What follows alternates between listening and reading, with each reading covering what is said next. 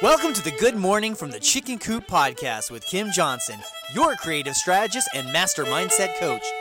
Filled with inspiration, distinctions, perspectives, and possibilities, we help you to cultivate a mindset that leads you to create the best version of yourself you could ever imagine. Join Kim every morning from one of her favorite happy places, her chicken coop, along with all her chickens. Hey everybody, good morning from the chicken coop. Did you know that often, prior to things going awry, prior to things feeling completely like, oh God, I can't believe this is happening, that there are always little things that show up, little tiny tells, if you will, that just start to peep up, and they're small and they bubble and they start to look like a pan is going to boil, but it's not boiling. You know when you're watching water and you see it and it looks like it's like ready to boil, but it's not really boiling? And especially if you're making pudding, if you've ever made pudding, you realize it says bring to a rapid boil. And then you have to take it right off immediately. But just prior to that rapid boil, there's just a little bit and it's right there. Well, that's how it works in our lives. There are always little signs that show up that give us information. And oftentimes it revolves around us becoming disenchanted.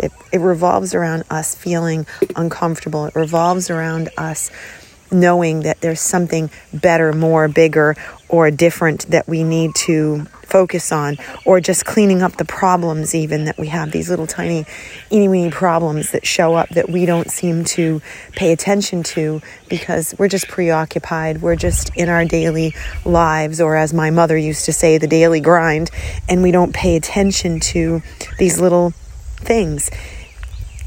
I will do this inherently with mechanical equipment. My confession to you guys, if I hear something, I don't tell my husband right away. I'm just like, oh, maybe there's just something in there. Did it with the washing machine. He's like, you got to tell me when they're making these weird noises.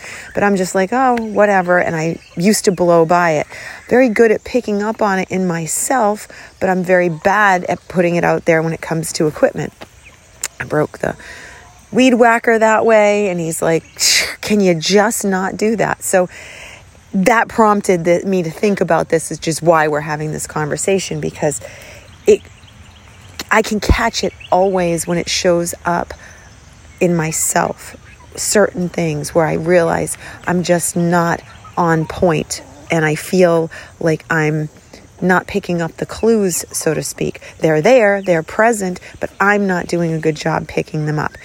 And we know, and I know they're there, and I know you know they're there. But the thing is, why do we ignore it? What's the reason that we just don't pay attention to it? Have you ever thought about that? Like, what are these little things that I'm ignoring, that I'm tolerating? That word always drives me insane when someone says I'm tolerating it. Even for myself, when I'm tolerating something, it's just gross to me. Like, why am I tolerating something I know I can fix?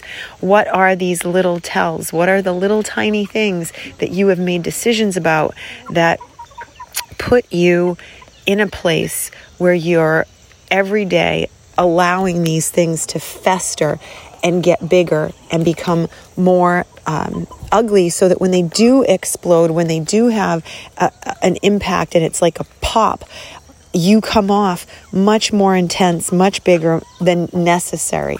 And that is a big function of why we're having this conversation, is so that you can realize you don't need to wait until it becomes unbearable. You don't need to just wait all that time. And the other piece of this is often those subtleties of what the clues are really are subtle. Like all of a sudden you'll notice, you know what? I'm not working out as many days as I was. I'm not reading my books now. I'm not going for walks. I'm not doing the things. Or, for me, a big one, when my mother was not doing well, she said to me, I'm not going to go get my hair done anymore.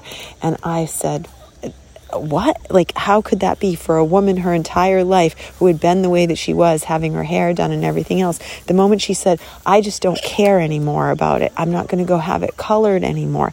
Now, it's her decision to do that, but that was a big thing when she stopped living in a vivacious way. And we all have these little things that come up, whether it's getting your toes polished or going to have a beer with your friends or something. We all have these little clues, whether it's what we're tolerating, whether it's what we stop doing, whether it's where we give up. But it's important to your mental well-being to recognize where these are showing up. So right out of the chute this week, challenge for you. Are these things showing up in your life? Are they giving you clues? And it's okay if you make a decision and say, you know what? I've learned something from this. I'm no longer going to do that. That's not what we're talking about. What we're talking about is the things that you know are there that you're not doing anything with. That's the piece. So go be an I Spy. Figure it out. And I hope you have a blessed day. And I will see you tomorrow, my friends. Bye.